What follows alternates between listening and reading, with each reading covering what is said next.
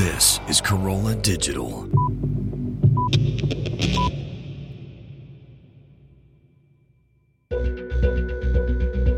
This is Reasonable Doubt with your hosts, Mark Garrigus and Adam Carolla.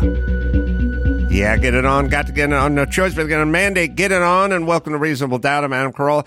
That's Mark. Hard out. Soft Taco Garrigus coming from his New York City office. How are you, Mark? I'm wonderful. How about you, Adam?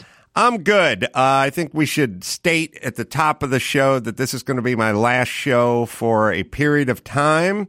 Nothing to do with Mark or the show or anything other than my schedule has just gotten more and more packed, and I'm just backing off some of the shows, not ACS and not Dr. Drew, but Ace on the House and Reasonable Doubt and CarCast. I will be taking a sabbatical to free up time for other projects, and at some point we will reconstitute this. But Mark's going to carry on with Gary. I'm going to soldier on with. We're going to get. We may start with a couple of retired federal prosecutors to sit in for you, since that's been your moniker for the last. How long we've been doing this? 9 years. Yeah. Yeah. Mark's got a long, wide reach. His name is respected and recognized outside of his home, of course.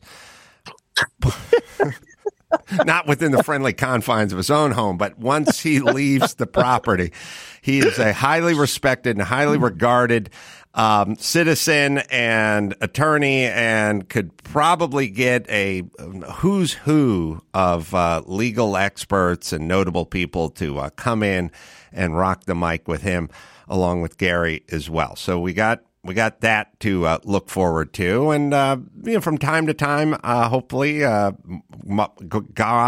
and Mark willing, I will pop in and say hi and get people caught up.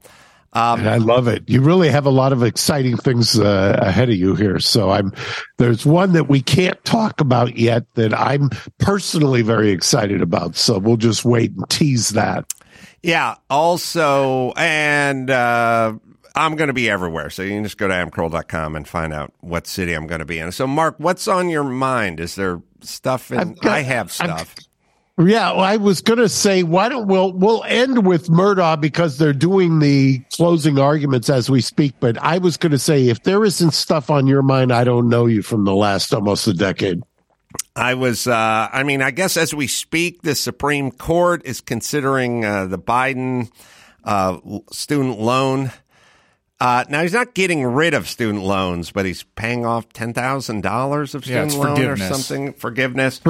And, it's very interesting, because if you, as anybody who's listened to this for the last number of years will know, you can we generally try to read the tea leaves from the oral arguments. And the oral arguments yesterday were very interesting, because the Chief Justice was asking, can you explain to me basically how canceling billions of dollars of debt qualifies as a modification, or comports with the word modify? Now, what Biden's relying on is, after 9/11, we gave the president the right to forgive student loans for veterans and people that may have been, I think, enlisting to go fight a foreign war, which that made sense to me. I think most Americans would say, yeah, if the guy wants to enlist and he has student loans and he's now going to quit his job and join forces with Uncle Sam, then I could see us forgiving that student loan. But I think Biden is now taking that and trying to spread it across the land. But it doesn't feel like that one's going to hold up. Well, given the questioning yesterday, I'm going to take a wild guess and say if the only question is, does it get overturned by 5-4 or 6-3, if we're going to prognosticate? Because I'm not so sure that Chief Roberts is going to be on the side of the three votes that I think are going to vote to say that it's okay, and that the statutory interpretation is basically given a wide berth, that you can say this is a modification and therefore it's okay. Because that's what I think what's going to come down to. They're going to say that this exceeds any statutory interpretation of what the language is, and that they're basically trying to put a square peg into a circle. Are we at the point with the Supreme Court, and has it always been this way? Or if it has always been this way, to what extent that we're now, it sort of reminds me of Sotomayor talking about, mandatory vaxxing or something like that. That we rely on the Supreme Court to say that's overreach from the judicial branch or the executive branch. Like, no, you're not allowed just to tell all Americans they have to be vaccinated or they can't go back to work. And then we go to the Supreme Court and they go, argue that out, tell us how this is. Or you're not allowed from the executive branch just to cancel or modify school debt. Okay, Supreme Court, argue about that. Now, I'm not a historian, but if I was on the Supreme Court, regardless of Democrat or Republican, I'd go, no, you're not allowed to tell everyone in America to take a experimental vaccination. That crosses some sort of line. And so I'm going to say no to that. But then you have crackpots like Sotomayor up there screaming about hundreds of thousands of kids on ventilators. And clearly, I don't think from a judicial standpoint she would agree with it, but politically, her guy told her, this is what I want to do, and so she's agreeing with that guy or that party. Are we just there now? Well, I think that if you look back at Bush versus Gore, that's where this is kind of baked into the DNA now, because you could have inverted that decision politically if the roles had been reversed. And I think that has done some extreme damage to the jurisprudence ever since. And now there is the common perception that you've just articulated. And by the way, there are plenty of examples. You can go through recent Supreme Court opinions where you could prognosticate what the result's going to be, depending on which side the administration may take, right? So it's safe to say that Sotomayor will be pushing this on the side of Biden, right? Yeah, I think that when I talked about the 3 votes, because I keep talking about the Supreme Court and the rule of threes, you've got the 3 votes, which are Kagan and now KTJ and the third. And then you've got the 3 that are on the right, and then you've got Amy. It's starting to become Amy Coney Barrett and Roberts, kind of in the 3 with Kavanaugh, I suppose. And then on the right, you've got the other 3, which are Clarence Thomas and Alito. And what you find is when they break off, and the one of the guys who I love his writing, I disagree with a lot of his philosophy, though, out of the 10th Circuit, it's not Kavanaugh, but the 10th Circuit justice former 10th Circuit justice, who's up there and was the first appointee by Trump. He tends to go, he has kind of an articulated judicial philosophy that he hews to, whereas Amy Coney Barrett and Kavanaugh are not as predictable. The chief, I think, in terms of reading the tea leaves, he's been described as somebody who likes to go incremental. He doesn't like large pronouncements. And I think that explains or gives the explanation, and Dobbs gives explanation back to Obamacare and his decision there. When I say incremental, he will limit generally his decision to the narrowest question possible, as opposed to kind of a grand or wide-ranging pronouncement. Well, thank God Sotomayor didn't get her way and force every 12-year-old to get vaxxed. You only get 10 minutes away from these idiots' arguments, and then you go, oh, good. Thank God we didn't listen to you, bitch, because this is already turning into a shit show. But okay, I'm glad you wanted to force everyone. What I've been watching and thinking about you this whole week is all of the revelations. The latest is that, and Chris Wray, who's the head of the FBI, has been talking or was just interviewed about it. Now the Department of Energy, of all departments, has come out, and they're giving credence to the lab leak theory.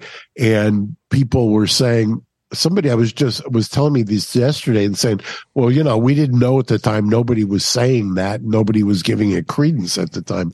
And I said, I've got a certain guy that I've been doing a podcast with who was giving it credence more than 24 months ago. Well, I heard some idiot on MSNBC trot out the term Occam's razor. Right? He's like, right, you just got to use Occam's razor. Of course it came from a pangolin. And it's like, if you're using Occam's razor, idiot, it came from a lab that worked on such viruses and was funded by the military. That's the most likely Occam's razor. Occam's razors, what's the most likely? What's the most likely is the military-based lab up the street, not the wet market. So I don't even know why you would trot that. By the way, I think that some will remember who listened to us. I'm trying to find one of them here. What we kept saying in real time, if you'll remember, and one of the things that I thought made so much sense was, how in the world do you expect anybody to believe that it came from a wet market and that the Chinese determined that in real time with such speed and such precision that they knew to instantly clamp down and lock down? Right. And by the way, why would you believe China on anything ever? It's a rogue nation, and we're all like, well, the Chinese said, so that's good enough for us. It'll keep going. It'll be Fauci. It'll be Pfizer. It'll be gain of function. It'll be WHO and funding of gain of function. It'll all make sense soon. It's coming. It's just going to take a little bit of time. But yes, thank you, bizarre world and media, for trying to destroy people's lives who had the notion that maybe the virus came from the lab that works on such viruses. We have one of my favorites, which is Randi Weingarten, who I think she would be my poster child for hysterical shrews in charge of policy. Now, she's not in charge of policy. She's in charge of bending people who are in charge of policy her direction, because she runs, I don't know what's the student. Oh, she's the president of American Federation of Teachers. So the way it works is the politicians are in the pocket of the teachers' unions, and the teachers, for reasons unknown, do not want to go back to work. So then she pressures the politician, and then they shut the schools, and then the kids suffer. Magically, the schools are open in many other states. There doesn't seem to be a problem. No different between Disneyland being closed and Disney World being open. You have an A and a B. Once Disney World has been open for 6 months, Gavin Newsom, maybe you could entertain the notion of opening Disneyland in California. No, we shall not. Once schools are open in Florida and Texas and Wyoming, could we flirt with the notion of opening schools here in Los Angeles, California? No, we cannot. And so Randi, and my theory is crazy shrews setting policy. We had Health Director Barbara Ferrer destroy our city and our economy because she's a crazy shrew. But I think Randi is at the top of my list because she's so animated. Hold on, we're having a small sound issue here. Give me just a second. So I saw this and immediately thought of you. And it's interesting because this week we had you always ask about Tinhorn. We had a court, there's two different tracks. Tinhorn were suing affirmatively Burbank, and we've survived, and we've got trial set for this year. They also, Tinhorn got sued by the county, and the county keeps raising issues, and we keep litigating it. And it came very close to having the case. The county sued Tinhorn Flats. We cross-complained. Judge was going to dismiss after some argument. She reversed that, so we're still alive against the county under a freedom of assembly rule of that, by the way, is found in the First Amendment of the Constitution. And the argument is well, they weren't targeted. That's what the county says. We didn't target Tinhorn Flats. To which my response is, "Oh, really? I have cross-examined already in the separate health hearing the inspector who went out there every single day because Barrett was out shooting his mouth off complaining about it." And you think that out of how many restaurants I've heard are in Southern California, something like 30,000, and I may be grossly underestimating it. And out of all of those restaurants, where did they go every single day to cite for the violation of outdoor dining? The guy who was kind of the tip of the spear, so to speak. So we've got 30 days to do that. And that's an update. And we've already survived on Burbank and have a trial date. Now it's against the county as well. And the county keeps arguing also, amazingly to me, that, well, all we did was suspend the license. Burbank's the one who took the real action there. And I have to chuckle each time I hear that argument. Who are you kidding? The county was the one who initiated all of this parade of horribles. And just bigger picture, the county made a decree based on nothing, just right. Based on no data, outdoor dining, shut it down. The businesses, the small businesses, bent over backwards and spent thousands and tens of thousands of dollars complying to get outdoors. Then somebody decided no outdoor dining in a world where at the time when you were flying, you were told to mask up in between bites. It's a non-science, insane world, or you could walk through the restaurant with your mask on, but then when you sat down, you had to take the mask off, and you ate and drank, but if you got up to go to the bathroom, based on zero science, the follow the science people with no data, no science, took businesses that were already sort of wobbling with one bad leg and took a goddamn baseball bat and capped the one good knee they had. That's what they decided to do. And God forbid some family-owned business of 50 years dare to stand up to the insane proclamations that were being made, totalitarian proclamations by the government. God forbid somebody make their voice heard in that situation, and then the county then took their size and their might and their power, and they came down on them like a herd of turtles and crushed them. Is that a society that you want to live in? Is what I'm saying to all my assholes, all the assholes who live in Los Angeles. I know you love these people. I know you voted for these people. I get it. Is this how you want to live? Is this a good thing? Is this American? Is this the future? Because we're marching toward it, you idiots, and you're leading the charge. No business should have shut down outdoor dining. There should have been a mass protest and sin. Hollywood should have been leading the charge on this. They're cowards and hypocrites. And of course, now there's this. Thank God there's guys like Mark Garagos out there who are willing to stand up, by the way, against the side he votes for, because they're doing something that is so fundamentally wrong. This isn't a, 60-40 split. This is 99-1. They have no argument for what they did. It was wildly unconstitutional, and they should be punished.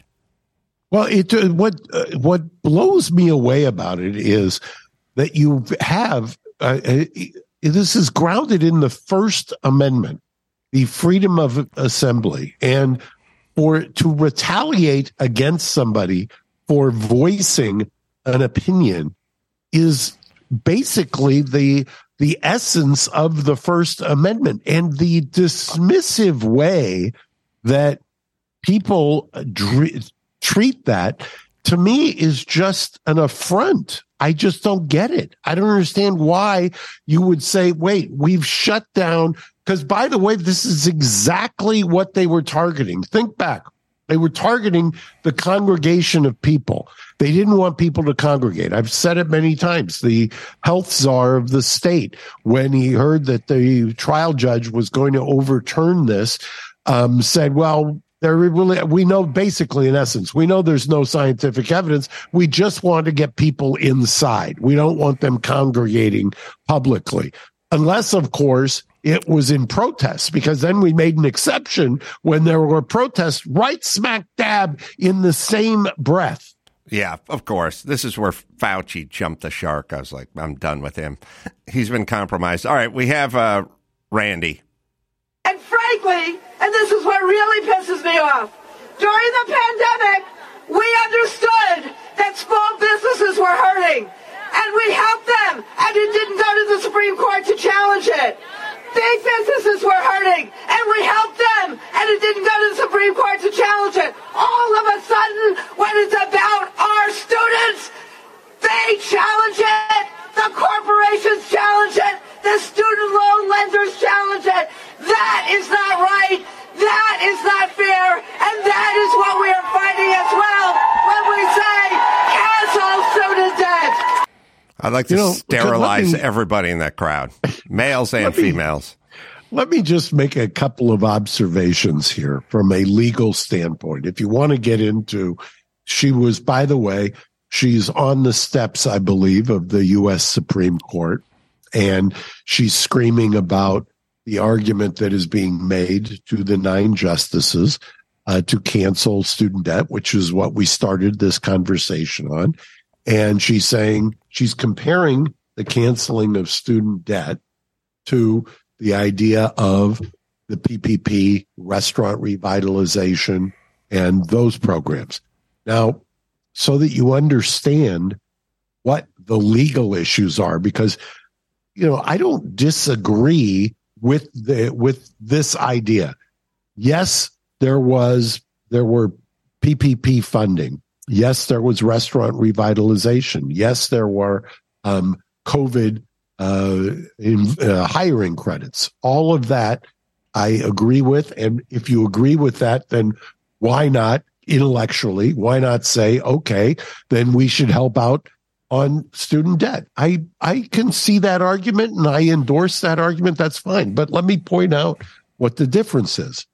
For the aforementioned things, whether it was PPP, restaurant revitalization, which is a separate program, it was enacted by the legislature, signed by the executive. We went through the process.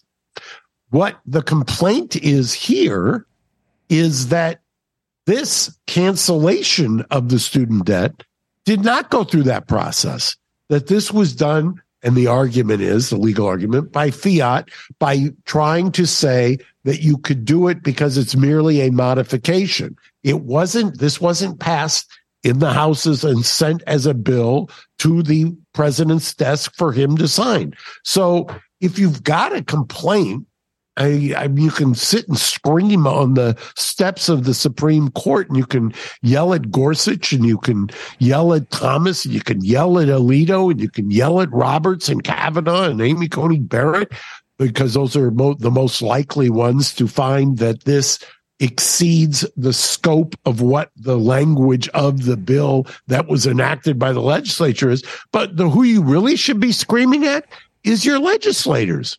Have them do it. You should be telling them. You're the one, in California, you and I often talk, the 2 most powerful political influencers, if you will, are the teachers' unions and the correctional officers' unions. They're the ones who really influence the policymakers.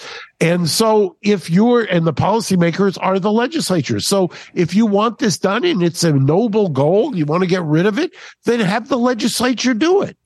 Very good point. All right. Murdaugh.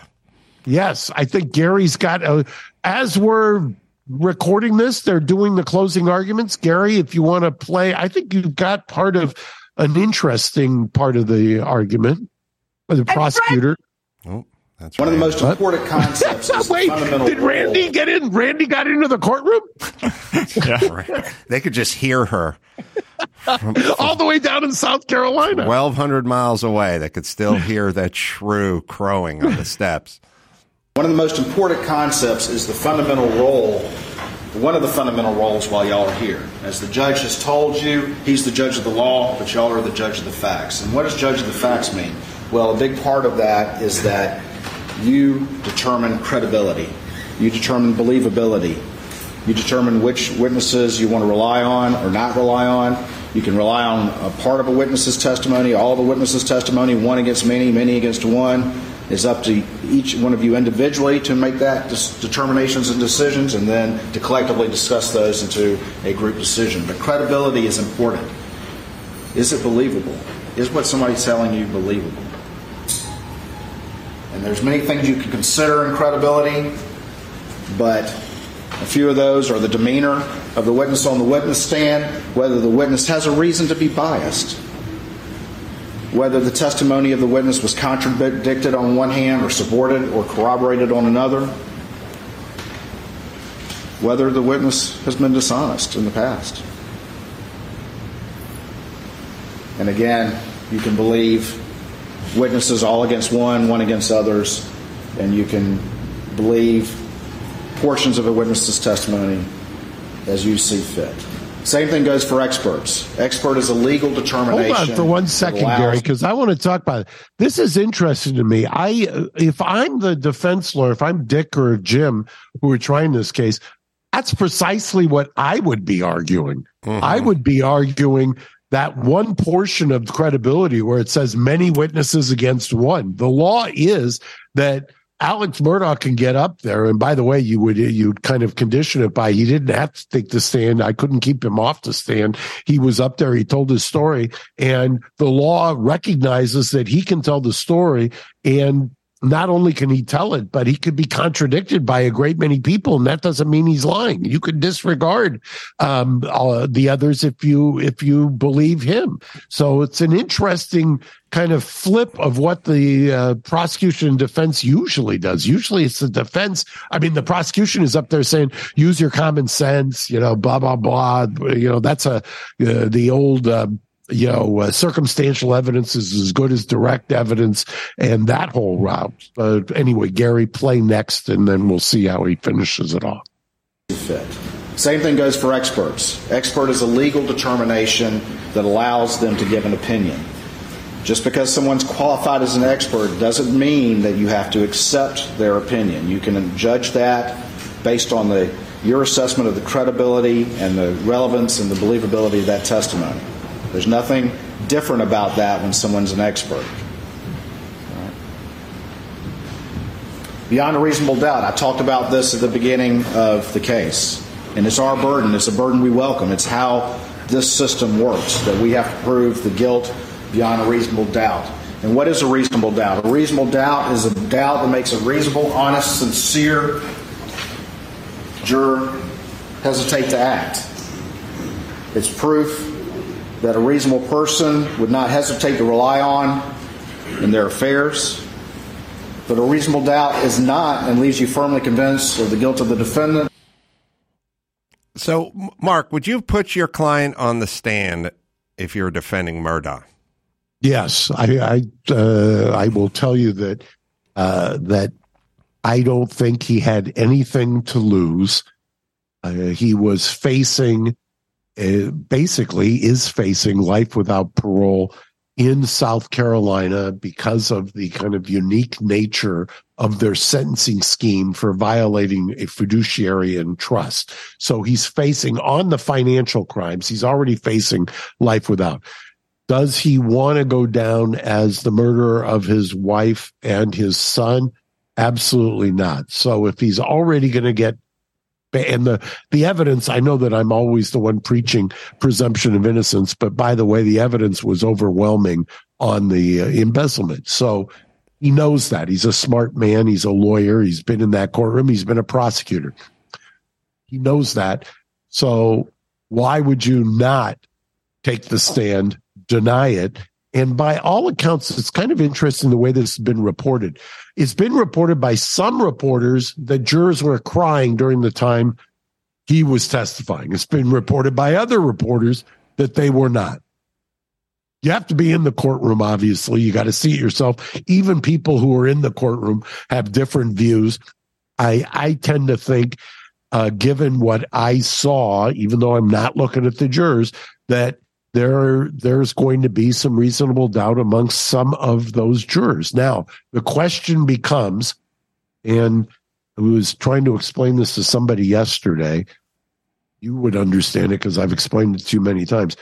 When you get back there, there's always going to be divisions. I mean, almost always. I mean, sometimes you get quick verdicts when a case is either collapsed for the prosecution or it's overwhelming for the prosecution. But in most cases, there's going to be a disagreement. Then it comes down to the dynamics of the 12 people. Who's got the stronger personalities? Who's got the better argument? Did the lawyers do the job by understanding who the stronger personalities were that were going to be able to articulate their point? And did you give them the arguments that they can then marshal to point to the evidence when they're arguing back in deliberations? And that's what closing argument's about. And by the way, once again, I'm amazed by this prosecutor because he's arguing the points and the law that I normally would be arguing for as somebody who's defending the case. Well, you can continue to get Mark's and whatever notable guests on, including Gary, as well, if you continue listening to this show, which I highly suggest that you do. I will take my sabbatical, but I shall return. I'll be in Vegas, March 9th, over at Jimmy Kimmel's Comedy Club, and then Naples, Florida. I was just talking to our friend John. He said he's coming out. John invited. He said, what, the 24th and 25th? Yeah, I said, we'll try to see if Garagos is in town. I said, knock yourself out, Johnny. But I'll be in there on 24th, 25th, off the Comedy Club. Mark, what do you got? I'm going to do a pitch for Alex Anani. Go to alexanani.com. Also subscribe to LA Magazine or Orange Coast Magazine. And if you're looking for something to eat and you're in New York, stop by Grand Central. Go by either Prova Pizza, Dirty Taco. Say hi to Jake. Try the duck skin, in my humble opinion. That's the best thing he does. Yeah. And if you're in Los Angeles, stop by Engine Company 28 downtown or at LAX Terminal 8. So, until next time, Adam Carolla for Mark, Hard Out, Soft Taco, Garagos, saying mahalo. Thanks for listening to Reasonable Doubt. Tune in next Saturday for an all-new episode.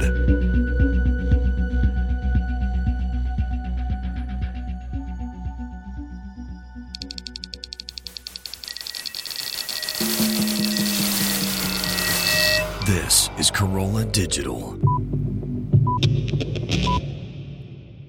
All month long on Pluto TV, stream the biggest Tyler Perry movies free. Watch your favorites like Medea's Witness Protection and Medea's Big Happy Family. Join Tyler Perry as he goes on a couples retreat with Sharon Leal in Why Did I Get Married? Or Idris Elba and Gabrielle Union in the Tyler Perry directed film Daddy's Little Girls. Plus, Pluto TV has hundreds of channels with thousands more movies and TV shows. Available on live and on demand. Download the free Pluto TV app on all your favorite devices and start streaming now. Pluto TV. Drop in, watch free. Hi, I'm Caitlin Van Mall, host of I Survived. If you enjoy I Survived, we are excited to announce a new launch. Starting November 15th, we'll be reposting our classic episodes from Season 1 of I Survived. We hope to reach a whole new audience with these important stories of survival. And for those of you who have been with us since the beginning, we think these powerful episodes warrant another listen. Starting November 15th, look out for those episodes and more news from I Survived.